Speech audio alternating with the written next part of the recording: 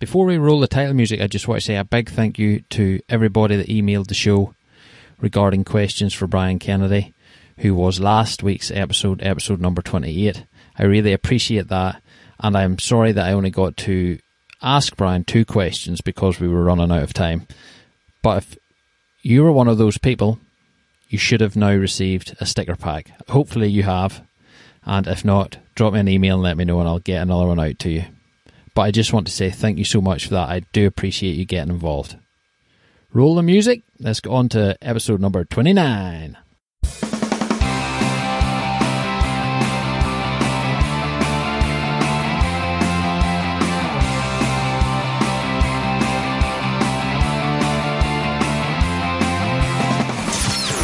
Welcome to the MTB Tribe Podcast, your trail map for the world of mountain biking. And now, introducing your host, Gareth Beckett. Welcome to the MTB Tribe Podcast. Thank you very much for being here. And it's episode number 29. And I am here to help you find out more about mountain biking, how to get out on the trails, keep you stoked, and hopefully learn a little more about mountain biking and the people involved. Now, on today's episode, we are chatting about why you should buy a new bike. And we are chatting to the guys at Make Monkey in Belfast, and they are going to take us through all their tips and hints of why you should buy a new bike, when it is time to buy a new bike.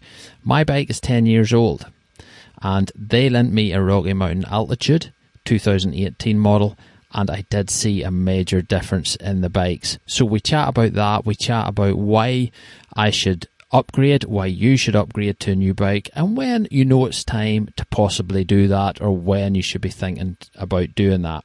So it's a really good, insightful episode. I really enjoyed talking with the guys once again, and this might just put you in the frame of mind to buy a new bike. I know it's springtime. It's, we're thinking about new bikes for the summer possibly. So this is your opportunity to have a good listen to the guys at Make Monkey explaining the difference in a new bike versus an older bike, something like mine.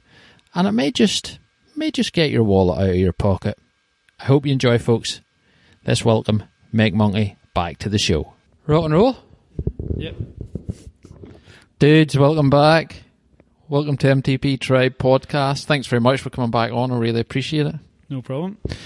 So we're up in Make Monkey in Belfast, just off Boucher Road, and the guys are going to try and encourage me or tell me why I should buy a new bike.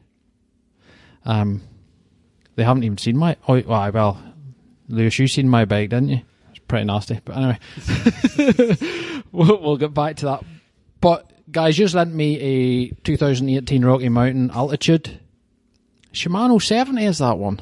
Yeah, all the XT and SLX stuff on it. Yeah, okay. 7,000 and 8,000. Cool. All right. So for the guys listening, I'm riding a Specialized stump jumper, which is about 9 or 10 years old now and really does need some serious work done to it. So the guys lent me the Rocky Mountain Altitude, which I absolutely loved. I put some posts up on social media about it and stuff. But I'm going to ask the guys some questions on why I should buy a new bike or why you should buy a new bike. So let's break it down into a few different things. First of all, Kieran and Lewis, thank you so much for coming on. No problem. Appreciate it. It's late. The guys have had a full day's work already done, so they're a bit tired. That's why they're on the monster. So I might mumble and ramble on a wee bit. So guys, let's talk frame first and shape of frames and how that's changed. So how have they changed over the last 10 years from when I bought... Well, I only have the stump jumper about 3 years, but from when the stump jumper was made until now... Probably the biggest thing is bikes have got a lot longer, like reach-wise, so you probably notice jumping off your bike onto even the Altitude, which wouldn't be the longest of bikes out there, that you probably had like a big difference in reach. Head angles have got a lot slacker. Chain stays generally shorter. Bottom brackets usually a bit lower, so really all just helps out with stability. Frames now are probably more stable than they have been at any time in the past. Like, you're riding a trail bike now that was probably downhill bike geometry, sort of 7 or 8 years ago. So And do you think, is that the main reason for them being longer and stuff like that, is more stability and more confidence on the bike? Or? Yeah, definitely. I mean, you can see bikes in the last year or so, everything's starting to get like a steeper seat tube angle. So that's kind of trying to make a bike that's quite long, pedal up hills, quite nice, you know. Okay. So get your weight forward over the bottom bracket, just gives you better pedaling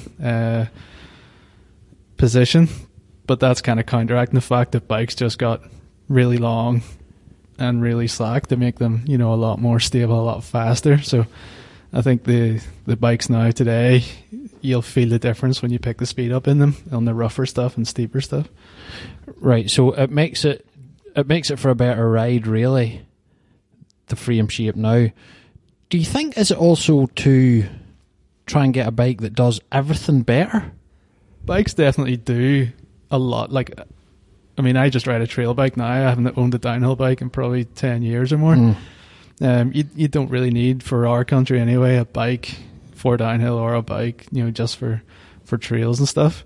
150, 160 mil travel bike would probably attack anything that we have to offer. So, yeah. And as far as weight and strength and stuff like that goes, how's the frames changed over the last 10 years or so? All advancements in the sort of like technology of making the bikes and different techniques have made bikes lighter generally, and you know, as strong as they ever were or stronger. So you've got like a full 6-inch travel bike, you know, with a reasonable spec, probably going to be 30 pound in weight, which, you know, I don't know, even 10 years ago was probably closer to 36 or more, you know. So. Yeah, and do you think with the shape of frames now and full suspension, has that whole thing changed in frames? As you know, because you'll see on certain bikes the rear suspensions in different positions and all. Does that just evolve, or how do they look at that? You'll see now even today that there's, like, every company has their shock position in a different place, or you know, they've got different style linkages. That's really a packaging thing. There is some advantages to some styles. I mean, the likes of that Canyon we're looking at here, you can see where the shock is there. Allows you to get a bottle cage in. Right, because that's the same as my bike. My shock's down there. So that's a fairly traditional sort of setup. Right. And that Canyon's more or less as well. Yeah, it's like a year old or something. Yeah, so. okay. But you can see, you know, you can get a bottle cage in. That's something that's probably got more important to people in the last, I don't know, 2-3 years. I like riding with a bottle cage. Like, I live close to some trails that I can just pop out the door, go straight up, and I don't want to be carrying like a Camelback or anything like that. So, and especially just boys on EWS Enduros and stuff, you know, they're out and they want as much stuff seemingly attached to the bike as possible. So, right. On the bike and not on their back. Yeah. So you've got that, and then the position that allows you to get the, you know, the standover as low as possible. So with that bike, you can see it's got a fairly tall seat tube, but you've got a lot of space to move about on the bike as well, just because the top tube can come down at a real sort of fairly extreme angle there. So. Yeah. And, you know, what would be the advantage then, say my bike?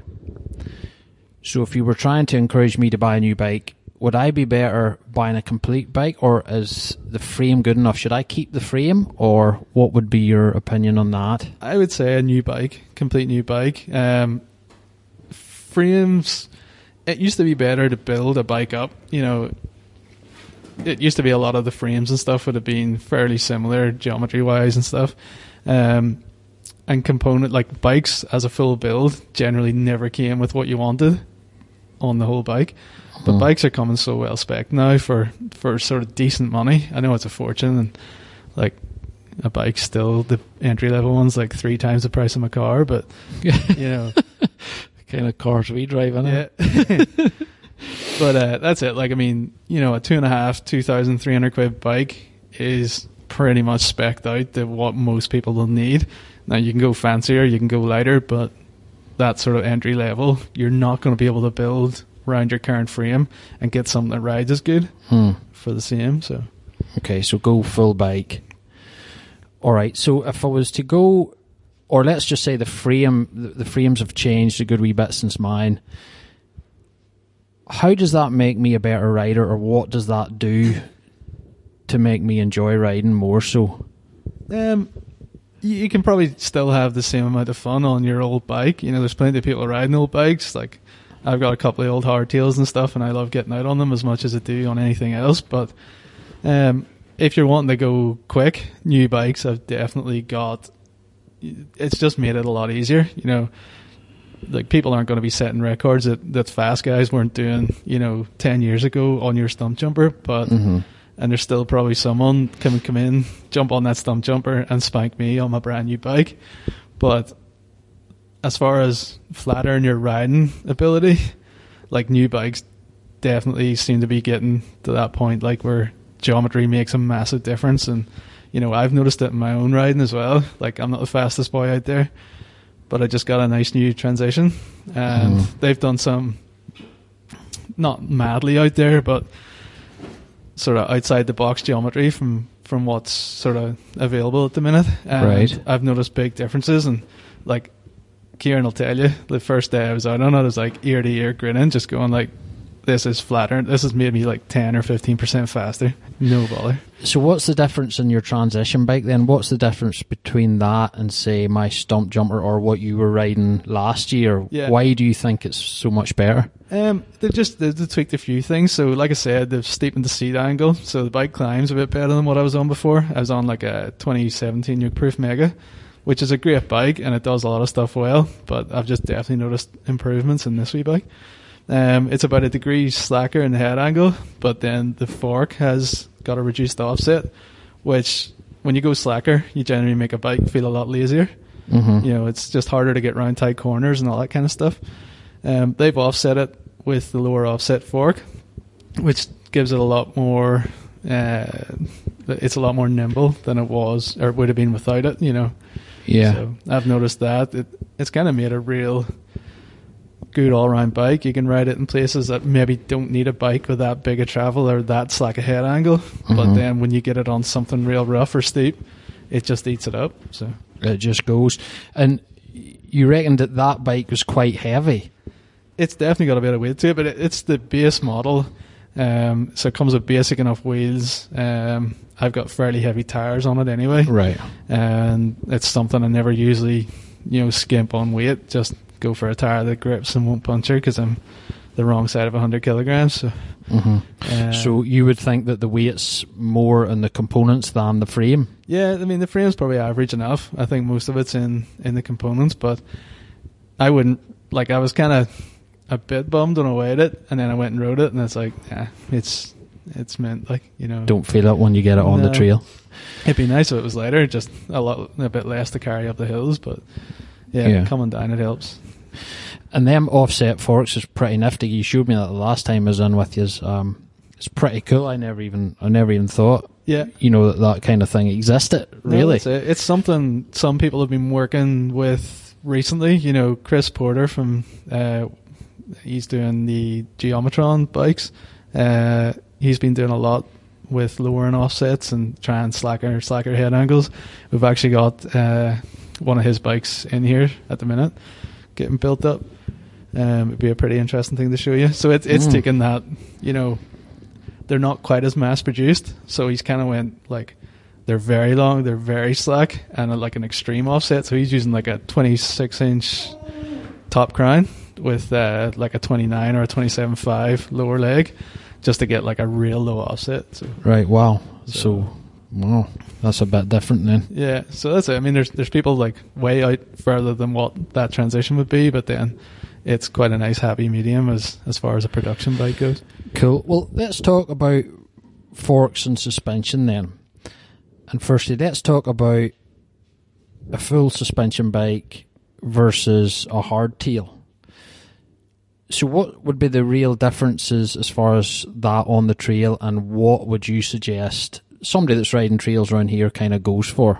Yeah, like a good hardtail is a real nice thing to have. There's a lot of hardtails now that are mirroring that, the same way that all the suspension bikes are going. So they're they're longer, slacker, lower, everything you want. A hardtail with a good fork on it will be like, nearly every bit as capable as a decent full susser in the right hands. You will have to work harder. You'll have to find grip, where the rear suspension sort of gives you mechanical grip that you won't have with a hardtail. But you can definitely learn to ride them and have every bit as much fun. So, like, I love a hardtail, and I wouldn't put anybody off buying one. So. Yeah, so the rear shock really keeps the tyre on the ground. Yeah. That's its main... That's it. Same as your car. If you didn't have back suspension, the thing would be bouncing all over the place. And, like, it's fun on a hardtail. If you go on a rowdy track on a hardtail, you'll know you're riding it, Yeah. It can be like... So I know some boys that ride them because, like, the full suspension bikes make it a bit mundane and a bit easy, on Right. tracks that they know and are riding week in, week out. So, Yeah. buy a hardtail, and you feel like you're going way faster, and you're maybe not going as extreme speeds. Because you still do see hardtails out in the trails. Oh yeah, for sure. Like, hardtails have maybe even made a bit of a comeback Aye. recently.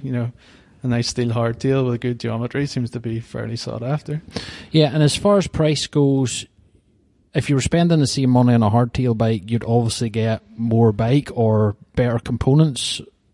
Would they come in a wee bit cheaper than a full sus? Oh yeah, for sure. I mean, you'll probably get, just over £1,000. You'll probably buy a hardtail with pretty decent componentry. Whereas, like, to get the same full suspension bike, you're maybe paying about an extra grand. So do you think a lot of people would have one of each? a lot of people we know do seem to have one Really? of each. And Okay.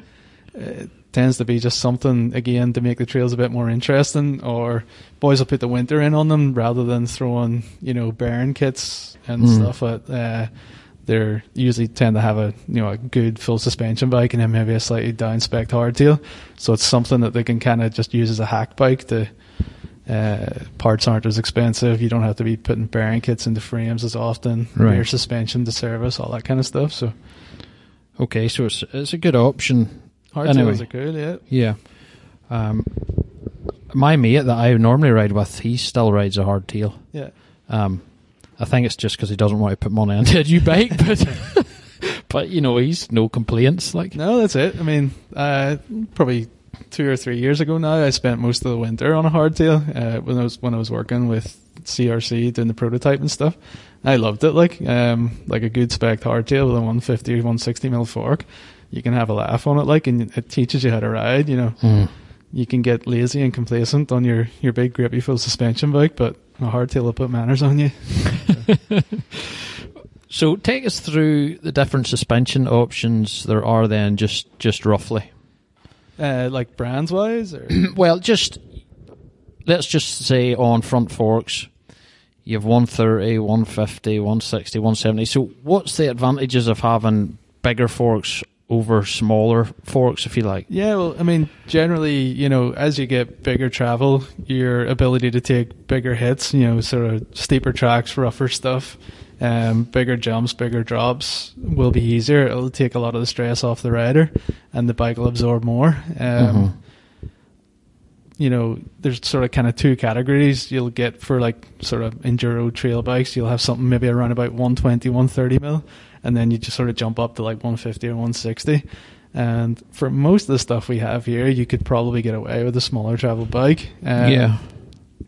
But it's nice sometimes to have, that sort of comfort cushion of a bit more travel, because it'll let you get away with a bit more, but maybe not as efficient to pedal about, Right, okay. So if you go, because I noticed that bike in 2017, that white bike that won Enduro Trail Bike of the Year or something, I think it was 130 or 140 Yeah, like front a travel. 130 or something, yeah. Something like that. That's it. Like, for most of the tracks we have here, you would probably find you would have more fun and be faster on a smaller travel bike, unless you're going to places like Ross Trevor, even Tullymore, Donard, all that kind of stuff.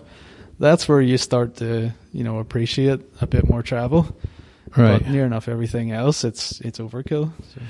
Yeah, so if you have less travel on your front forks, you're more efficient. Is that, generally more efficient, so they're a bit easier pedal. They're not sapping as much energy out of you, but it even just goes back to, it's almost a middle ground between that feeling of riding a hardtail and getting loose and having your big, super stable enduro bike. Like, it's one in between. It'll, let you know the trail's there and not just soak everything up and make it dead. So for the likes of me then, if I was looking at buying a new bike, let's say my local trail would be Dava really, but then I'll head away to Bike Park Ireland. Maybe I'll do a bit of Ross Trevor, so I'm going to kind of be all round. Yeah. What would you advise I would go for then? If you were front fork wise? Front fork wise, like if you're generally sticking to trail center stuff, like a 140, 150 mil travel forks, probably more than enough. You could get away with a bit less. Yeah. Like this year, I'd kind of toyed with going for something with a bit less travel, but maybe something with still sort of fairly slack, relaxed geometry. So, just depends on where you're riding as well, Yeah, and if you had like a 130 travel fork and you wanted to go to Ross Trevor, do you need to set anything up? Can you change it slightly to suit something like that? You should probably have the same settings for most of the places you ride over here anyway.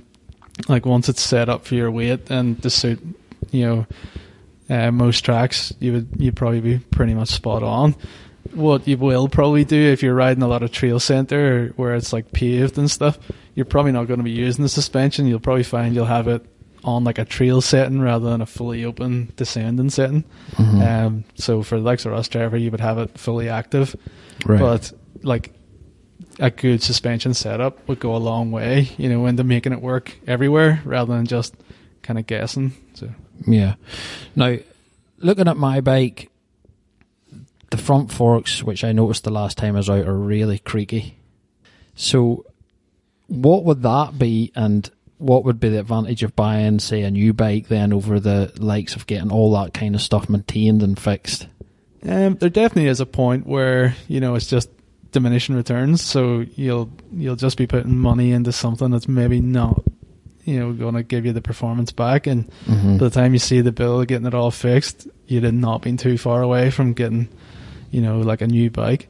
Even sometimes that is the point where, somebody has like an old full successor and it maybe needs like, just everything going through. It might need hubs, fork service, maybe needs a new rear shock. Yeah. But like you're at the price point of like a pretty decent hardtail. Right. Maybe that's the time to just make the change. Because mine fails at that time. Grand. Okay, and then rear suspension, is it more or less work the same as front? Is it the same kind of idea behind the way it works? Yeah, definitely same idea. It's all the same, components, just in a smaller package, really. You're generally looking to get a bike very well balanced front to rear to make it work good, which is probably one of the biggest things we see is bikes just not set up. If I could recommend anything to anybody, is like, you're going and spending $3,000 on a bike or more, like spend a couple of quid getting it set up for your weight and for where you're riding. Yeah. And it'll make the biggest difference. Grand. And when is too much travel just too much? Too much travel definitely can be too much. Like I've got that transition, which is like 165 rear, 170 front. And was that 170 front, is it? Yeah, it probably is too much for most of the places you would ride here. It's perfect in Ross Trevor, Donard, Tullymore, Bike Park Ireland and stuff. But like if I take that to Dava or Mary Peters or something, like you're definitely pushing a bike that's, overbuilt, too much travel. You don't need it. So generally, tailor the bike to suit where you're going to be riding. But bikes are so efficient now, even at that bigger travel, like it's not a massive hindrance to push it around somewhere a bit more pedally.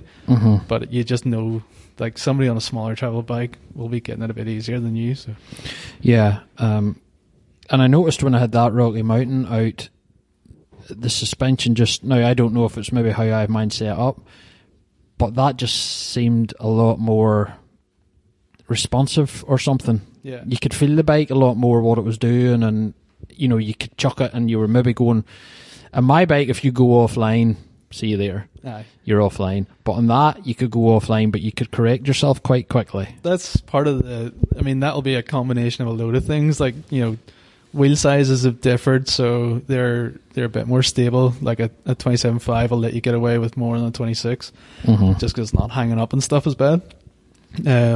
Bigger, slacker head angles will just be making the bike more stable. So with suspension advancements as well, like you've just got a bike, it's night and day compared to something that's 10 years old, and it will just let you get away with more. Like some of the bikes that you can buy, like a YT Kappa or something, like they're just so stable that they're just like a downhill bike of yesteryear, or maybe even better. So. Yeah, they look nice, but I hear they're pretty hard climbing. Aye, you wouldn't. Uplift bikes. Yeah. Right, so tell us the difference then about wheel sizes. So, the one thing I noticed, we're handing over to Kieran, who's been attacked by the shop dog, Bear. But the one thing I noticed, Kieran, the first thing I noticed when I went on the Rocky Mountain was the wheel size. It's 27.5, mine's 26, old school. It just read so differently. Yeah. So what is the difference between 26 and 27.5? What does it do to you? How does it help your riding? I guess it's like basically the bigger diameter of wheel will help you roll over bigger objects. It's like even I'm trying to think of a scenario, but like say like even like taking a wheelie bin up a curb, if the wheel was way bigger, it would roll up the curb without even getting kind of hung up on it. So although it's an inch and a half difference, and then you go up again the 29er, it's the same principle. Like if it's a bigger wheel and it comes up against an object, it'll go over it easier.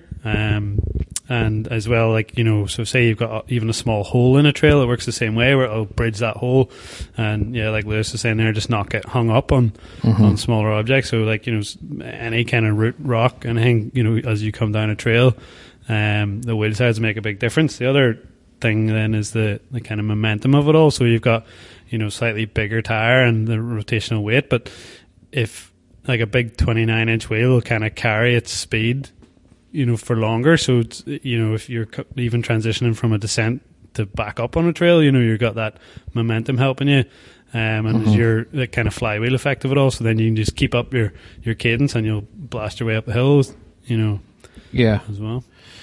So for somebody like me who's in the market for a new bike, then there seems to be a load of debate over this 27.5 and 29er thing. Yeah, certain people certain people say 27.5, certain people say 29, or it depends on what camp you're in. So for somebody like me coming into you and wanting to purchase a new bike, what would you advise? It totally depends on what you ride. That's what it comes down to. I'm not in a position to tell you. Yeah. What do you ride? I have 650B at the minute. Right. Which is same as a 27.5, basically, more or less the same. Same thing, yeah. So I have 27.5 at the minute. Like coming from 26 to it, I haven't spent any real time on a 29er, but it used to kind of be when the wheel sizes come out, 29er went to cross-country style stuff, and bikes tended to have either, be a hardtail 29er, and those get like that sort of style of riding just stuck with a 29-inch wheel, and then you get kind of small like short travel trail bikes, so your 120 130 mil stuff, and the 29-inch wheel worked well for boys that like to go out and do big loops and like peddlers basically. And then the 29-inch wheel kind of got stuck with a sort of stigma of you couldn't turn one of them around a corner, the wheel's too big. You can't get around stuff. Can't get around all tight things. Right, okay. And then I think that's when there was 27.5 was then good for all the big travel stuff. Then it sort of stuck that way. But we're really seeing a lot of stuff coming now where people are interested in a bigger travel bike with a 29-inch wheel, because the manufacturers have kind of went, right, well, if we treat this wheel size right and adapt bikes to suit, then you can make a 29er go around a corner, and you can make the 29-inch wheel coupled with your 160, 170 mil travel, steamroll through anything. That'd be a monster of a bike. Yeah. And it's interesting because I was listening to one of the guys from Rocky Mountain, and he was just chatting about this upcoming season, one of the racers.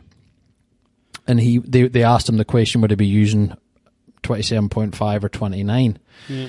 And he said for most of the events he'd be using a 27.5, but he definitely knew at this stage 2 races that he'd be using a 29er. Yeah.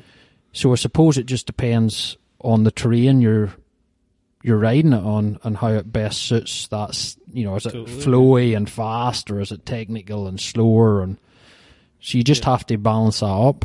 Yeah, exactly. You couldn't really go wrong with either, as well. Like I say, it tend a couple of 29-inch wheel with a trail bike, and that kind of nearly makes up the travel a bit as well. The bigger wheel size helping you roll over stuff would maybe be the equivalent of 10 or 20 mil travel. When you make it, a big aggressive bike with a big wheel, and especially with a bigger rider on top of it, makes all the difference. Like if you're really short, you might struggle with something, just the extra wheelbase you're going to have to deal with. But yeah, I think you'd be dead on with either. So let's put it this way: if I am the kind of rider that likes to go from A to B as fast as I can, is a 29er better?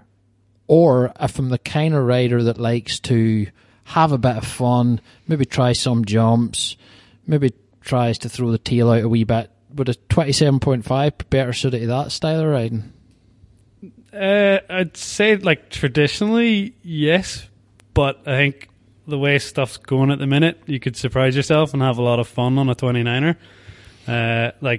There's say the Transition Sentinel, we can't get our hands on. We've got one to build now, and we've another one, a couple for customers ordered. But you couldn't, if you walked in today and said, "Can you get me one?" There'd be a couple of months waiting list where we could have you the 650B one, in a couple of days. There's just a big turn for it, and I think it's, kind of the new thing. It's pretty popular. Yeah, but I'm not buying 2 bikes, Kieran, so, I'd say it varies from bike to bike, like bike model to bike model. You could have a 650B or a 29er, and they both work. Yeah. Is it one of them things, do you think, if you put somebody on a bike, well, you wouldn't want to put somebody on a bike blindfolded, but you know what I mean? If you didn't tell them what they were on, could they tell you, do you think? You think so? There's a good enough rider anyway. I definitely think they could, yeah. I mean, you can tell when you first jump on like a 29er that you're on a 29er, but you'll get used to it fairly quick. They don't ride the same, but like Kieran was saying, with sort of companies taking the right approach with a 29-inch wheel and building big, slack, long, low bikes with them, there's no reason why you wouldn't have one unless size dictated. I'd say a smaller rider would probably not get on as well with one. Okay. Because when you get into steeper stuff, you're going to be hanging off the back of a bike with a big, massive wheel trying to scrub your shock off. So, right. Yeah, I mean, but now we've team rider Ben Irwin. Last year he was on a Nukeproof Mega 290, which is one of the sort of earlier bikes that were coming with a big wheel, big travel, and fairly decent modern geometry. This year he's going to be on a Transition Sentinel, which again, big slack bike, big wheels, and it's kind of the best of both worlds for him. He loves it. He's saying the bike's as capable as any 650B bike, where it gets rough, but then the bigger wheels allow him to keep momentum on fire road climbs and even just smooth out the trail when he's when you're flat out. And is there such a thing of buying a bike and being able to put 27.5 and 29 in it? Can you do that? There's a couple of bikes that advertise that they can. They'd be sort of listed as either a 29 or 27 plus. So they've got the tire clearance for just a big old 27 and a half tire. I don't know how much I agree with that. I think get your geometry sorted for the one bike that you want it to be, and just get used to that. Yeah, everything else is a compromise, really. Well, here's a scenario for you. I've heard a lot of guys talking about the old motorbike chopper thing. Wider tyre on the back, narrower, maybe bigger on the front. Have you heard anything like that coming through, or guys chatting about that? Definitely had a couple of things come through now with sort of matched wheel size. So like a 29 front, 27.5 rear, but I haven't rode it, so I wouldn't like to comment on what it would be like. Just seems pretty strange. They've got their argument for it. The bigger front wheel should roll over stuff on the front edge, and then on the back, the 27.5 wheel shouldn't get hung up on stuff as hard because it isn't as big. But okay. I don't know. I'd need to ride it to test it and see. Right. All right. Let's talk about tire porn then, Lewis, because I know you're well into your tires. I'm just opinionated about a couple of tires. Right. Well, that's okay. Just you just tell it how you feel it is. Do tires make much difference? Big time, night and day. Yeah. Yeah. I took the front tire off my bike before I rode it and changed it to. When you got the new Transition, you changed the rubber on it. Just front tire was straight off before I even rode it because there's no point messing about. Right. You're a Magic Mary dude, are you? Yeah. I mean, I'll run most things on the back, but I think on the front you need a tire that's going to grip. I don't mind the back hanging out, but the front needs to be fairly planted, and I want to be telling the bike where to go rather than it telling me where to go. Okay. So that's quite interesting. So you got your new Transition. The first thing you done was change the tires. So when you buy a stock bike, what are the tires normally like? Generally, tires don't, they're never a great tire. Like all bike companies skimp on certain things, Like it used to be, people would joke about the rear mech would be the bit that would be XT, and then everything else or something would be, like a lower grade. But, really now wheel sets tend to be the bit that they're skimped on, and things like tires, because people aren't really looking at them. When you see a review or somebody speccing something, it's like, it comes with a pike fork, it comes with, Eagle group set or whatever. Mm-hmm. But there's definitely places where you can sneak a wee stinker onto the radar, and tires tend to be one. Like, so. Yeah. There is exceptions. There's some people speccing bikes quite smart, and being a bit more generous. Like the new Nuke Proofs we got through for 2018. They're all coming with the Maxxis, like the aftermarket Maxxis version rather than the OE, and they're coming with the triple compound, full double down casing and stuff. So somebody's probably spent a good bit extra to spec that bike with those tires when they probably didn't have to. Okay. Because the rest of the industry tends to give you, it looks like a Maxxis Minion, but it's the one that's made of plastic and has white writing on the side. Yeah, so the Maxxis Minions that came in that Rocky Mountain altitude have the white writing. Now, I never knew this until you told me. Mm-hmm. The Maxxis with the white writing are the cheaper ones, and the yellow they're are the just more the expensive. Original equipment stuff. So they're decent enough tires, but they're just usually like a single compound and just basic tires. You got a Maxxis tire. Even the bike coming with a Maxxis tire like that is probably dead on. But there's just some companies out there thinking about it, and stuff that's spec'd by riders that know what they want tends to come with something a wee bit more special. So what's the difference in the compounds then? Why is one tire cheaper and one more expensive? Just generally, like the cheaper ones would be like a single compound tire, so it'll just be one tire made from maybe like what they would call like a 60A rubber, so something that's fairly hard wearing. And it comes down to they don't want to spec everything with a super soft sticky tire that's going to wear out in like a couple of months, because then people probably a lot of people that buy the bikes probably aren't riding them. So they're so they're a good tire.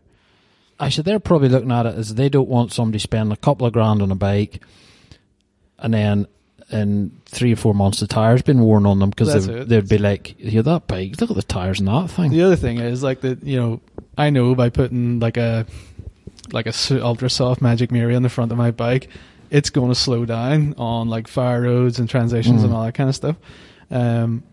Whereas they probably want the bike for everybody just to pedal that bit nicer and a bit, like less rolling resistance and all that kind of stuff. So there's a lot of people have to spec bikes, so a lot of things to consider, you know.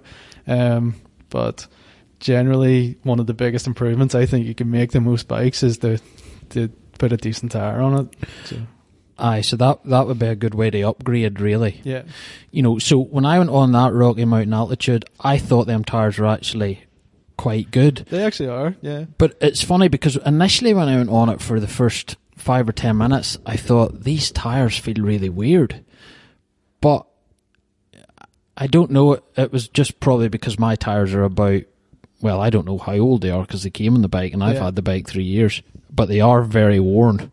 No, I actually found those tires were pretty grippy as well. Like, I've had to go on that Rocky Mountain a couple of times and was impressed, you know. Like, you can make up for a lack of sticky compound if thing's wide enough and it's got an aggressive enough profile, and they are like 2.5 inch wide trail ones, so they've got mechanical grip there. So yeah. Talking about width of tires, then, what would you suggest? Do you think a tire is something you have to change widths with from summer to winter? Not really. I think I would be riding the same tire all year round anyway. There's a big movement for plus size tires at the minute. There's definitely a lot of grip to be had with a bigger tire. And what is a plus size tire? What size is that? So that you can get like 26 plus, 27.5 plus. So right. Instead of being like an average 2.35 to 2.5, you're going maybe 2.8, you know. So they're a big old tire, and they're generally coupled with a bigger rim for bigger air volume. So they'll completely change the way a bike rides. And if you're used to normal volume and normal tires, you'll probably not be immediately gelling with it. I wasn't. Like, I've done a bit of time on Plus, and I thought that to get it at the pressure where you needed to take advantage of the bigger volume and the grip and stuff, then it ended up feeling a wee bit like not direct. You know, the bike felt a bit woolly and a bit unsure to me. But there's loads of people loving them. Like, we had a customer just got a nice new hardtail with 27 plus, and he's raving about it. So horses for horses, like. So it's not maybe just the companies trying to sell yet another product. No, they wouldn't do that. But there's guys liking it, so it's obviously okay for some people. No, that's it. There's definitely people loving it. Again, it's like any new thing. There's early adopters are going to have problems with a lot of the tires. To make them light enough, because they are quite big, they tend to be a wee bit weak still. Right. So I know there's a lot of customers having problems with the plus size tires. They love the fact that it's got good grip. They like the way the big air volume feels, but then they're ripping tires a lot and stuff. So it's just something to keep an eye on, I think. You know, I wouldn't rush out to change for myself right now, but they'll definitely get the right way. It's the same as 29ers. You know, 2 years ago, probably right even up to the last year, it was hard to get a decent tire in that size because all the developments sort of aimed at the 27.5. So. Right. So for the tires that you run, the Magic Marys, what you run that in the front, but you don't really mind what you're on the back, as long as it's half like decent. Last year I was running a Rock Razor in the back and liked it, but I've just kept the standard Maxxis that came on the bike, and it's fine. Like, you know. Right, okay. And what kind of price are you looking at for new tires of that kind of spec? Likes of a Magic Mary retails at about 65 quid. I think you can find them most places for about 50 odd quid. So yeah. You see, that just sounds... I know that's the price of tires, but that just sounds crazy when it's a lot of dough, but then... You know, it's one of two contact points with the ground on a £3,000 machine, so it's worth spending. Yeah, certainly. And a high spec tire like that won't necessarily last you as long, but it'll give you more enjoyment because you'll have more grip, more confidence. It'll give you more grip. Gives me a lot more confidence in pushing, you know, the front end of the bike into stuff. I know that the tire's going to grip so the cheaper tire wouldn't. Or the harder, more like better wearing tire wouldn't. But it's you don't get anything for free. It's definitely harder to push, and it's definitely going to wear out quicker. So you're going to have to find another 50 quid for a tire. Yeah. So thinking about my own situation, then, if I was going to buy a new bike, so realistically, to upgrade my tires, I'm talking 150 quid roughly. Yeah, 100 quid or thereabouts to get you a set of tires. Yeah. Okay, so that's another 100 odd quid spent. All right, rather than buying a new bike. Right, let's talk about drive chains and gears and all that kind of stuff, because that confuses a lot of people, and there's loads of different options out there. So my bike has a 2x, Kieran. Yep. Tut tut. Mm-hmm. Some older bikes come with 3xs, obviously, but most of the new bikes come with a 1x in the front. So can you explain the difference and why that has changed? Yeah. Basically, so you're obviously 1x just has a single ring on the front, and your 2x, you need a front mech. So the way things have changed recently is, instead of having, your sort of narrower range of cassette, say an 1136 on the back, with your 2 rings, so say 2x10 speed, and your 20 gears. Instead of doing that, if you run a cassette which goes, say, 11 teeth up to, you can go 46, say, as an average, 11 to 46, and just the one sort of 32 tooth, for example, ring on the front, that gives you a good spread of gears, which would tackle most things without the need to run a front mech, which then clears up your handlebars in the front. You don't have to run a shifter on the left, so that's where you can put your dropper lever, so it just neatens everything up, and it's basically just a simpler system, a bit less, maybe a bit less weight because you're dropping the front mech, but your cassette's getting bigger, so sort of a compromise there. But with the introduction of like narrow wide rings on the front and like clutch mechs, it means that your chain's not going to fall off if it doesn't have a chain guide, or if you're racing and you want to be doubly sure you're not going to lose a chain, then you can put a really small light guide on. So basically you can simplify the drivetrain system, get a good selection of gears, and just have a much neater, we've been doing it for donkeys, like just taking your rings off and running a single, and then you had to run a chain device, but you just made do with your 1136 and it seemed fine at the time, and then someone gives you the option, here you can go to 42, and you go, happy days, that's good. And then you go, no, I don't need any bigger than that. And then that Rocky Mountain came with a 46 and I haven't took it off, so it must be okay, Yeah. And the SRAM Eagle that everybody's talking about, what's that running then? I think it's up to 50 tooth. Really?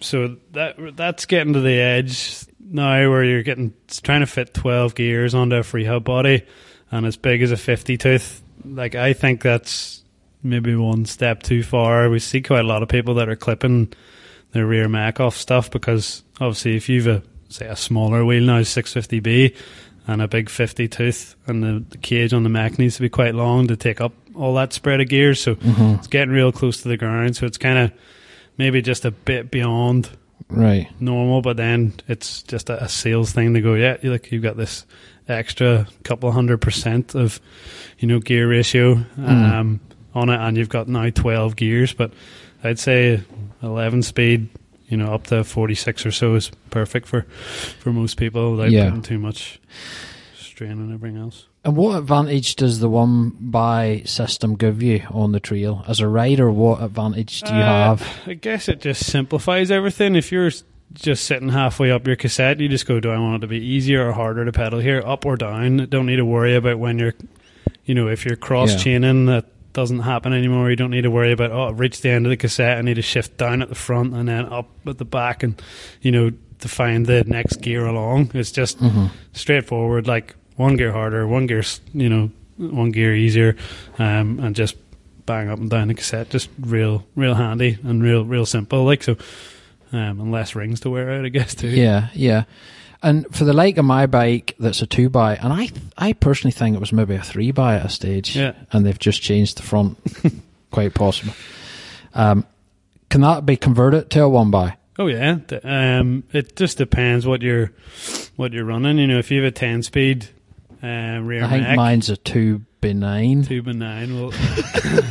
You might struggle to find someone making you a cassette bigger than up to 36, so that's where you'll struggle with a better range there. But if anyone's running 10-speed, like Shimano started making their cassettes up to 42, I think now.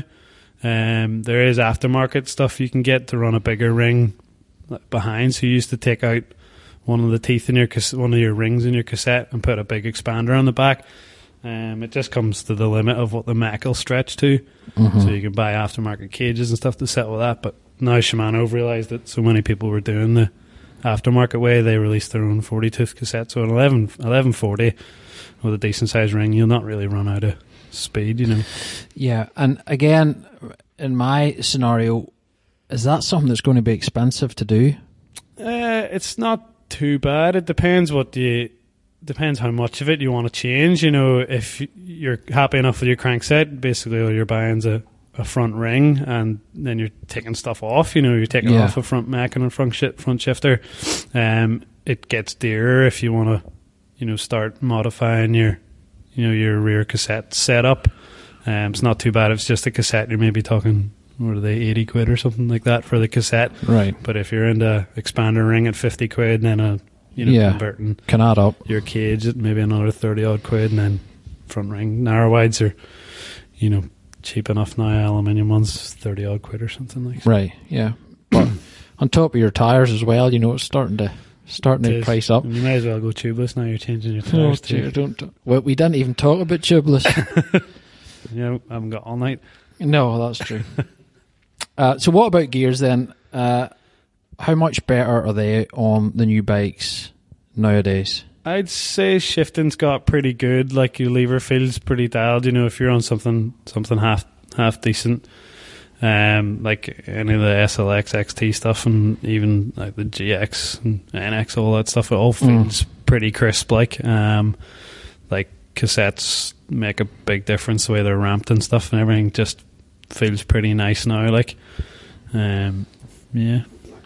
So what advantage is there to upgrading gears? Is it just smoother changing, or just more confidence in gearing? Yeah, are they lighter? Are they stronger? Do they wear out? All them questions like, just rambled onto you at once. Yeah. So like, you kind of get, you know, the base stuff. It's all like the technology trickles down. So last year's SLX stuff will be what's appearing on, you know, Dior stuff, but just maybe made a bit cheaper. So you get parts that are made out of pressed steel that would have been cast aluminium. So you're just adding weight. But basically, the fancier up the ladder you go, the more precise your shifting gets, and the lighter the components get, and the dearer it is to replace whenever you wear it out. So, you know, yeah, exactly. So you have more aluminium rings in a cassette that's going to wear quicker than one that's all steel, but it's also going to be lighter. So it depends where you're. Right, okay. Are. So it's one of those scenarios you get what you pay for. Exactly. And if you pay big bucks, you get... big bucks bills. You do, but you get something that's lighter and more durable and all that kind of thing. Yeah.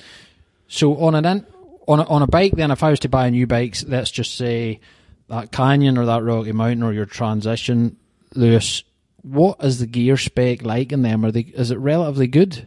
Yeah, it's going to be good, yeah. Like, everything, you know, from a $2,500, $3,000 bike, it's going to be good quality. Like, it's all, you know, even the entry level stuff now all shifts really well. Like all the technologies has been dialed in. Everything has just been made good, and they can't unmake it good. They can just make it cheaper, but it still feels nice.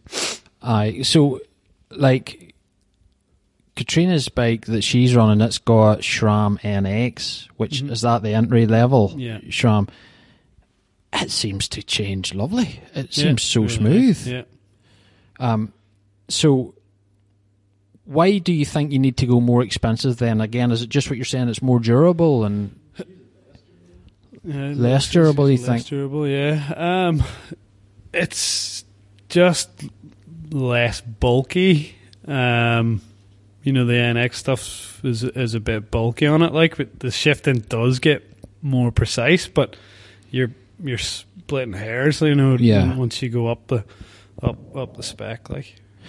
Do you think as cheaper gears and stuff like that something that initially really work well, but when you've had the bike for 6 or 8 months, it starts to not be so good and starts to develop more faults? Is it just not as... Yeah, well, it's not always down to wear on the components. Like, you know, like loads of shifting and loads of years of abuse on a rear mech, like the pivots will start to get a bit of play in them. So you're pulling the lever and it's pulling a bit of play, and then, you know, then doing its shift. So it's going to make there's going to get less accuracy there, but at the same time, could just be stuff like cables and water getting into your cables and stuff like that. So just routine maintenance is good. Okay. Obviously on that, but I don't think the cheaper stuff's not going to wear out any faster than the dearer stuff. Really, that's very interesting. I thought so. Wow. Brakes then. Mm-hmm. On my bike, I have Shimano SLX on the back, and I've got Shimano Deore on the front. That's the way it came. That's the way I bought it. They don't really work anymore, but I just stick my foot in the back tire. The way you do that between the frame and your back tire. Yeah. But have brakes changed a lot in 10 years?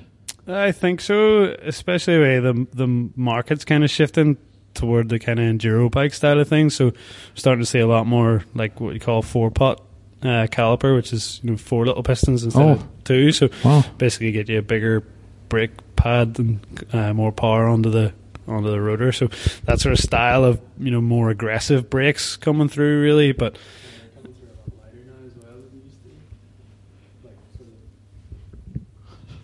Pass that man the mic. No, just the 4-piston brakes. It was something you could always get, but they would tend to be big, bulky downhill brakes. Whereas now, a 4-piston brake could definitely be an enduro or trail brake. So you've got like Shimano bringing out XT ones, so they're just nice, small, light little calipers that still have a lot of power in them. So, cool. And what about the discs and stuff like that? You get different sizes. Why is that? Just bigger discs are going to give you more power. Again, the downside is there's more rotational weight. Probably slightly harder to keep bigger rotors straight as well. They're more prone to warping and getting hit and dinged up. But definitely, if you feel like you're running out of braking power or you're fading brakes a lot, then maybe a wee pad change to something a bit more. Aggressive pad and a bigger rotor will definitely help. So.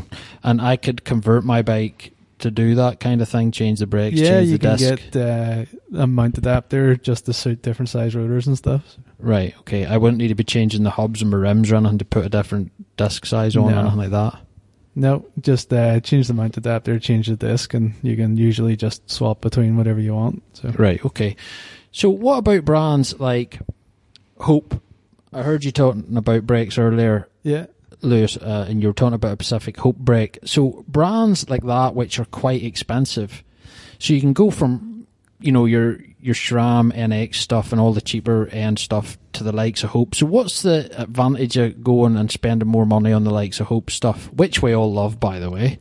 Brakes are a strange thing at the minute. It used to be that the Hope was kind of one of the higher ones you would aim for, like it was top of the pile, and you really had to pay to get like a good quality Hope brake. Now Hopes are like the same price as like a SRAM Guide RS, or like there's 20 quid difference in them. I was checking today for a customer. The new Shimano XT 4-pod's the same price. It's actually maybe a $5 more expensive than a Hope E4. Right.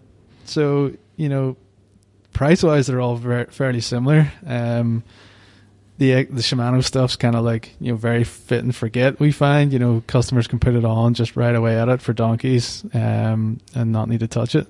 The Hope stuff's very similar, and we kind of tend to sell a lot of Hope stuff because of their, they've got the products are great. They're well designed. They're well made. The after service is brilliant. Like, you need anything from Hope, they'll have a spare part. It's perfect for you because they'll have it 10 years later.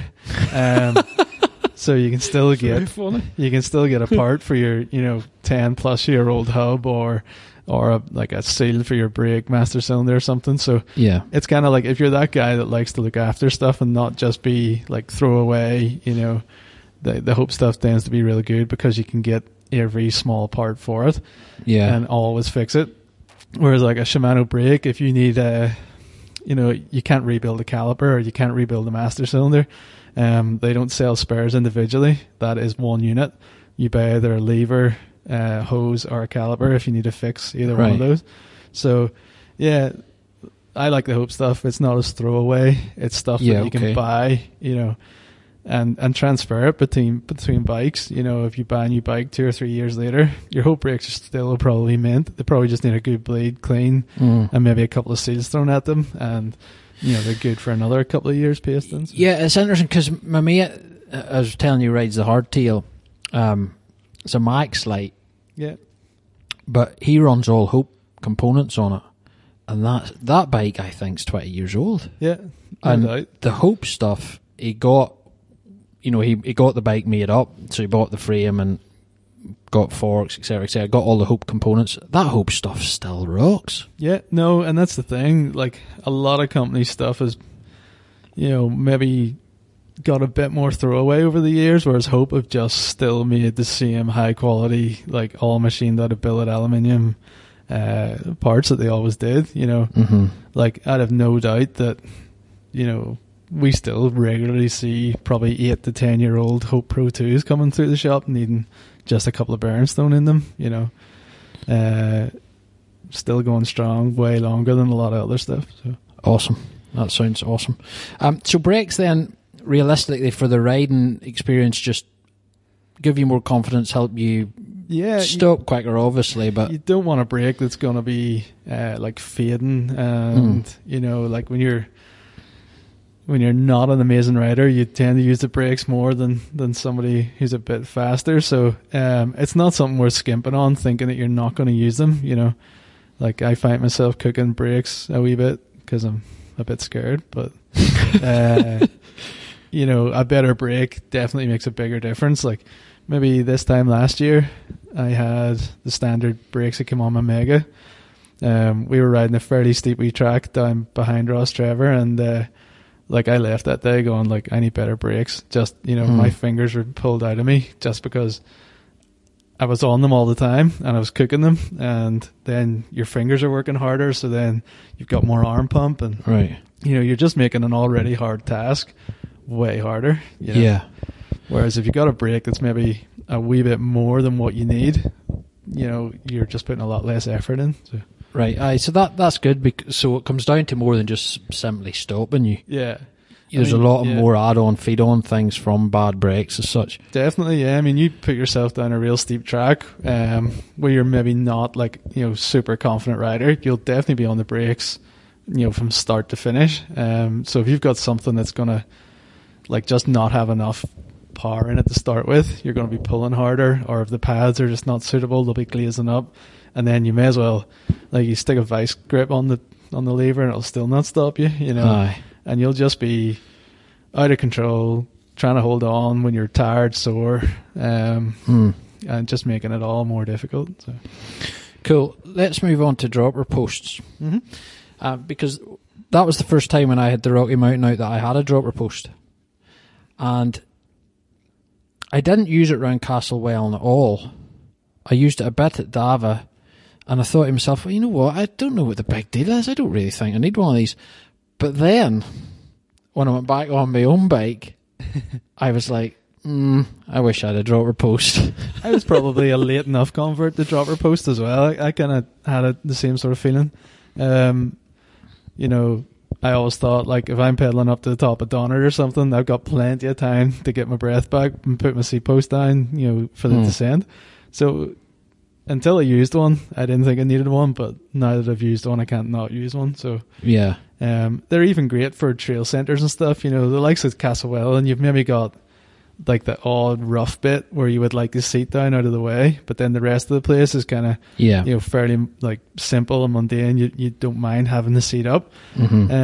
So you can even just, you know, if you're out blasting Stravas, you can, you know, rattle through sort of the rougher bit and then seat straight back up, back on the pedals, full efficiency. So yeah, it's weird because I just don't think I was in the right trail centres to get the full advantage of it. I was nothing maybe steep enough, I mean, in a way. Yeah, Dava's probably like, you know, it's very much you pedal to the top and then there's quite a lot of just descending, which is cool. Like, that's what you want. But, you know, maybe somewhere that's very up and down and you don't really get a chance to, you know, you're just straight from a descent right into something a bit more level or uphill.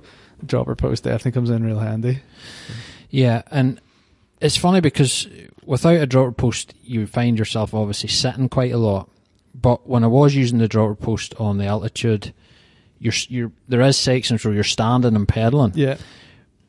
But I think I was so much faster because of that. Yeah, definitely. I mean, riding something steep and nasty with a seat, up is like, it's real hard. Like, people can do it.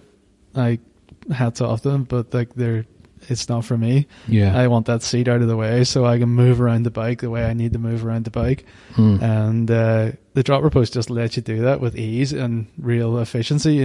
Like, I'm not much of a racer, but if you were racing enduro, the stages are kind of laid out where they're not all just downhill tracks. Yeah. So you're going to be making a quick transition from, maybe one of the, like, it will be as steep as a downhill track and as gnarly, and then you're going straight into a flat pedal for maybe, the next minute. So being able to just like get straight on the pedals, pop the seat up, pedal away, rest your legs, it's a big, big difference for that sort of stuff. So could I convert my bike to have a dropper post? You can fit a dropper post to pretty much anything now. It used to be a limitation on seat post diameter. Just to package all that into the seat post, you needed to have like a 30.9 or bigger, but there's companies make ones for smaller frames as well now. Right, so that's doable. What kind of price are you looking at? I know there's quite a difference. Massive range. Dropper posts kind of started with a reverb and stuff, maybe coming in at like 400 quid. They probably still are. We tend to sell a lot of the Brand X ones. They're coming in at about 140 quid retail, and they're a great post, real solid, not much difference in weight, and probably more reliable than a reverb. So, right. And are they all externally rooted and stuff? Some external, some internal. You can get both. So. Right, okay. And for the likes of, if I was to upgrade to let's say that Altitude, the quality of the dropper post that comes in that, what's that like? That's one of the top of the range ones, really. That's a Fox transfer post. So it's a fancy one. What kind of price would that be retailing at? I think they're probably around about 300 quid. Wow. So, yeah. So you see, already if I'm to update my bike, you're already looking... Yeah. And if I want to go tubeless, right, that's not even, there's some things, like I'm all for old stuff, Yeah. I play about with old cars and stuff, but, the technology in bikes has just made it much easier to ride the terrain you're riding. Yeah. But, new bikes are cool. Because I'm looking, I'm thinking there's $1,000 anyway. Yeah. Already. Which you may as well have just stuck in the fire. Yeah, okay. Because your frame's still... miles off, but yeah. Right, bars and seat then. The bars have got much wider on bikes. Yeah, generally wider bars, a bit more. They've went a bit wide sometimes, but yeah, a bit more control. More control. Yeah. And do you think for a position on the bike it opens your chest out a bit, lets you breathe maybe a wee bit more? Is that all come into play? Like, definitely the wider bar will make the bike feel a wee touch longer, which is quite good for climbing as well. So whether you're all out descender or you're an all round rider or cross country rider, generally wider bars tend to be better. Open your chest up, make the bike feel longer, get your weight more over the front wheel as well. So helps for cornering grip and it helps for climbing ability. So the bike's not constantly like lifting the front wheel as well. Right, cool. Yeah, because I think the bars on the Altitude that I had out are 780 mil. Yeah. I think the ones on mine are maybe 760 or something like that. But you do notice the difference. Yeah, you definitely would. Probably you'll notice a difference going up the wider bar, but I think you notice it more when you go back. It's hard to go from like a 780 back to a 760 or something. So, And is there much available in bars on the market, price wise and quality wise and stuff? Yeah, loads of real good options. It's really hard to find bad bike components these days. Like there's so many companies doing it. It's got such a big market. It used to be you'd be very limited as to what you could get, and you paid a premium for that. But now you can get like, direct the brands like Superstar and stuff, make a decent handlebar, and it'll probably be like 30, 40 quid. Wow. Nukeproof make a real nice, what's their Neutrons, like, 25, 30 quid or something. So. I spent 25 quid up to God knows what for carbon rentals or something, like, you know. Yeah. Spend as deep as your pockets are, really. As much as you want. Mm-hmm. Kieran, let's talk about the saddle that you put on that Rocky Mountain. Yeah.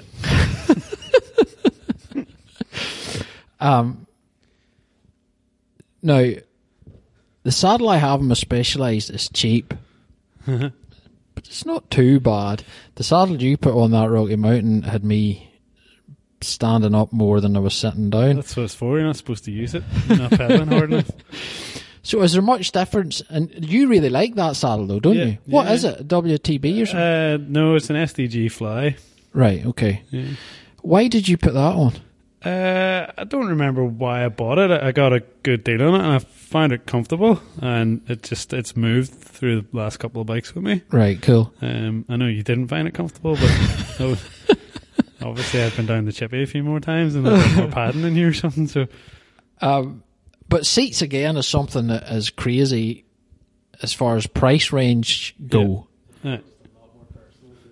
Yeah. Like, everyone's a different shape, you know. Right. It's hard to, like, I suppose all the road guys would know maybe a bit more as well, but like you kind of need to spend time on something to know that's going to be good, and then that makes it hard to take a punt on a saddle that's 150 quid, you know. Yeah. Because it's maybe going to have less material there, but have a bit more, you know, support to you know, rather than something that's big and padded, it's going to get in your way. But it's a case of trial and error and find out what you like. Yeah, it's a strange one. And would you think that the majority of saddles that come on bikes are okay? I'd say most people they'll just carry on with whatever's on it. I've heard some people complain about stuff, and some people have been buying the last saddle for the last 10 years, just getting the new version of it or the new colour or whatever, just because they know that saddle works for them, or even that brand. You know, someone might go, I just buy SDG saddles because they work for me, and people go, I just buy Specialized saddles because they work for me. Some people go, I just sit on it. You know, it's different people. Yeah. So do you think the likes of saddles and grips really matter that much? I know they're contact points, so they really should be comfortable to a degree. But you know, I would like the main things.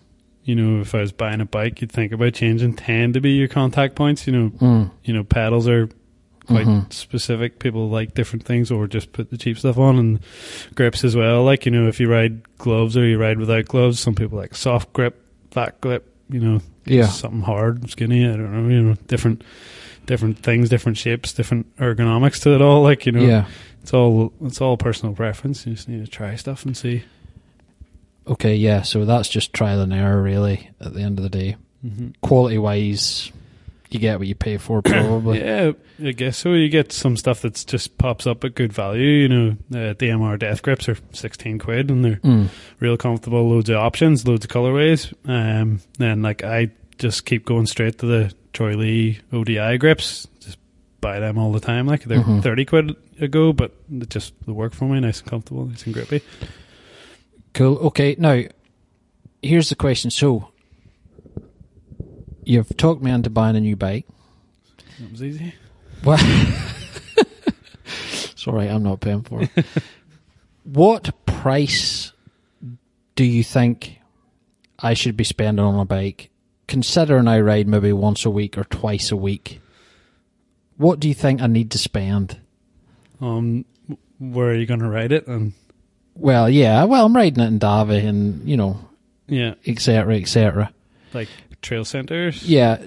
Do you think it's better spending, let's say, up to $2,000 and maybe changing that every 2 to 3 years? Or do I need to spend $5,000 on a bike and keep it for another 10 years? What's the best way, do you think, with the way technology changes quickly and all now? I think we're hopefully coming to the end of all the technology change. Lewis shakes his head. Yeah. No. Like, I mean, if you bought a bike 2 years ago, you're going to be pretty pissed off at the new axle spacings and stuff that doesn't let you buy wheels to suit and all that kind of stuff. But I think things are pretty good now that I don't know if they can make up any more stuff to change apart from this new dub bottom bracket thing that we're going to ignore. Right. Yeah. So I think there's a lot of people who just change bike every year, and I don't know whether they just get, an excellent cycle to work scheme or something in work, or just have a good loan company. But yeah, changing bike every couple of years, I'd say is good. I think you kick yourself if you bought a $5,000 Santa Cruz and then tried to sell it after 5 years, and it'd be worth nothing. Yeah. So I think keeping it reasonably fresh, is the way to do it. But right. I think that kind of $3,000 bike is the magic number. Okay, so up to about 3. Would you change that every year, would you? Or just depending? Every couple of, I'd say every 2 years. Right. But it's personal, Yeah. Do you think maybe another way to go would be to buy a bike that's maybe a couple of years old? It's an option, yeah. I think there's definitely good value stuff to be had. It just depends what your riding's like as well, and what the bike you're buying is. I think in this day and age, it's good to have something with a warranty.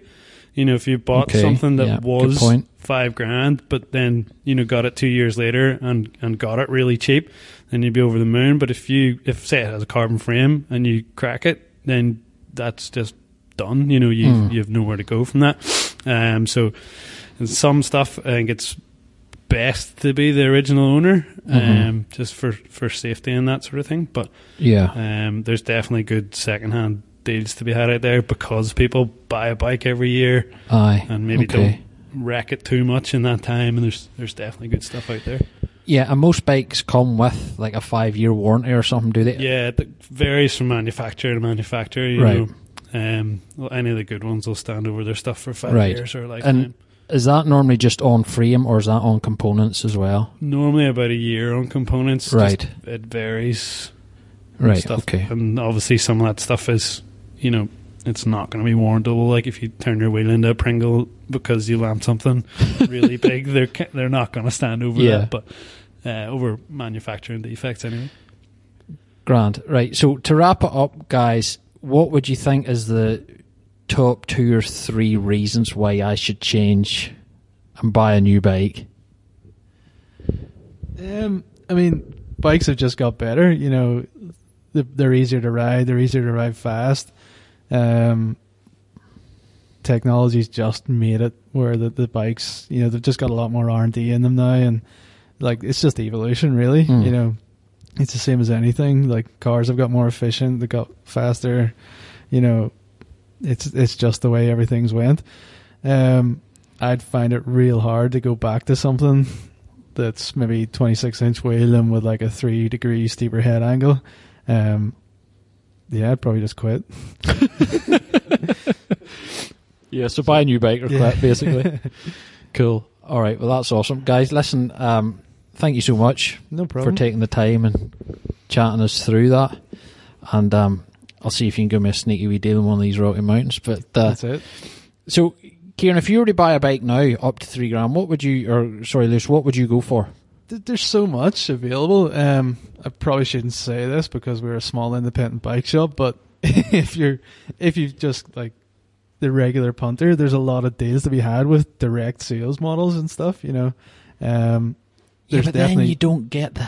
You wouldn't have this. You don't get to talk to your local bike shop, and you don't get someone that's going to stand over it as easy. We process quite a few warranties on Canyons, YTs, all that kind of stuff, just for customers. And we charge an admin fee for it because we're really doing just what you can do, and talking to the factory direct and posting bits and bobs off. But, if you buy that from us, you just bring it in the door and go, that's broke, fix it. Or, it's just a lot more straightforward and a lot easier. There's just a bit more customer service with it, but you definitely do have to pay extra because there's just another person in the loop, Yeah, okay. There's a distributor making money on the bike rather than just direct from factory to seller, Yeah. But you can get stonking deals on bikes that way.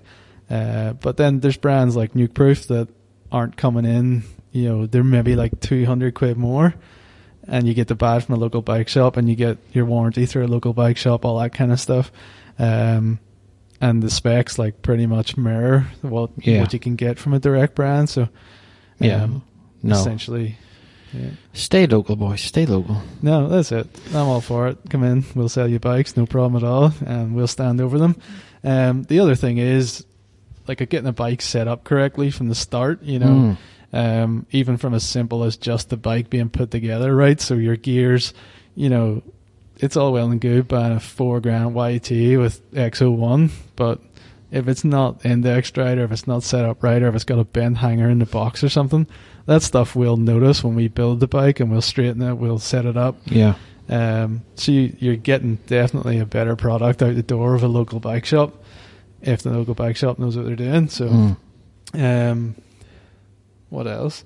Setup, you know, just getting your basic, you know, sag setup and stuff, not going too in depth, but just getting that bike set up for your weight, like we done with you on the Rocky Mountain, and just sort of having a bounce on it to make sure it feels roughly balanced when it's set up at that weight. You know, that may sound like something that's not of much value, but you would be surprised that many people are floating about the trails on 4 grams worth of paperweight. You know, it's like you can see their forks are diving, the back end's bucking them off over the front and stuff, and you're like, I just stand and shake my head.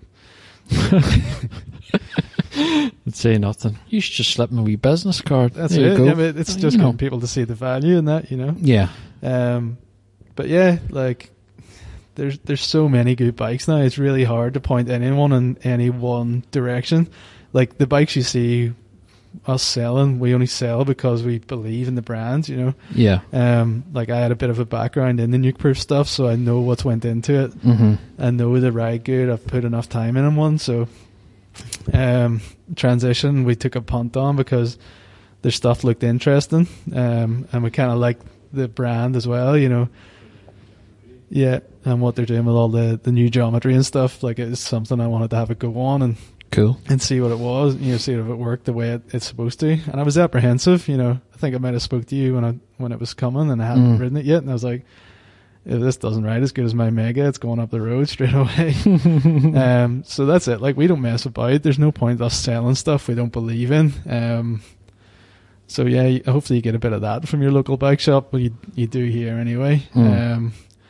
So yeah, it's... Well, awesome, boys. Thank you so much. I appreciate it. Trust the people that are riding them, and hopefully they can steer you in the right direction. Yeah. But yeah, have a look at some, you know, reputable places that are reviewing bikes, like, you know, Dirt Magazine. Like Steve Jones has always been a bit of a legend. I don't know what he's doing now, actually. I don't think he's with Dirt, but yeah, you know, just check out reviews from people who are renowned for knowing what they're talking about, and not just somebody who started a website to review bikes to get some free stuff sent to them. So yeah, good point. Good point. Dudes, thank you so much. No problem. And I hope you have a good evening. There's not much left, but I hope it goes all well. Sweet. So thanks very much. I appreciate it again, boys. No problem. Cheers. Yeah, bye. Bye. No, guys, no, I haven't bought a new bike yet. I'm still on my 10-year-old Specialized. So there you go. But hopefully that episode has helped you, and I know a lot of you are thinking about maybe purchasing new bikes for the summer, so I wanted to put this episode out with the help of the guys at Make Monkey. They know their stuff so well up there. They're working every day on bikes. They never stop. So I thought it would be good to get them guys on the show and chat about the differences in old bike versus a new bike, and how you can improve and upgrade and everything else, and what kind of money you want to be spending really on a bike, and when they think you should be possibly looking at changing. So I hope this has helped you maybe make up your mind if that's what you're thinking of doing this summer. So guys, if you enjoyed the show, go to www.mtb-tribe.com. The show notes are on there. You'll get links to the Make Monkey guys. The guys will be more than happy to answer any questions, and if you want one of them nice Rocky Mountains, you know where to go to.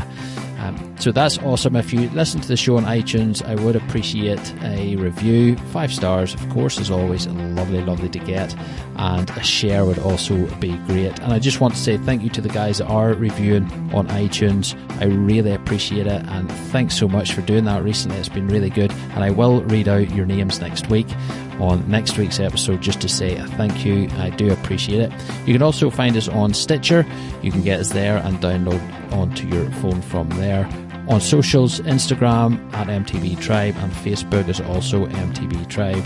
So folks, thanks once again for being here. I really appreciate it. And for everybody that was on last week and listened to Brian Kennedy's episode, thanks so much. That has been the best episode so far. We killed it last week. So awesome stuff, guys. I'm really happy. I'm really pleased that you're here. So thanks for being on board. Thanks for being part of the tribe. I'll speak to you next week.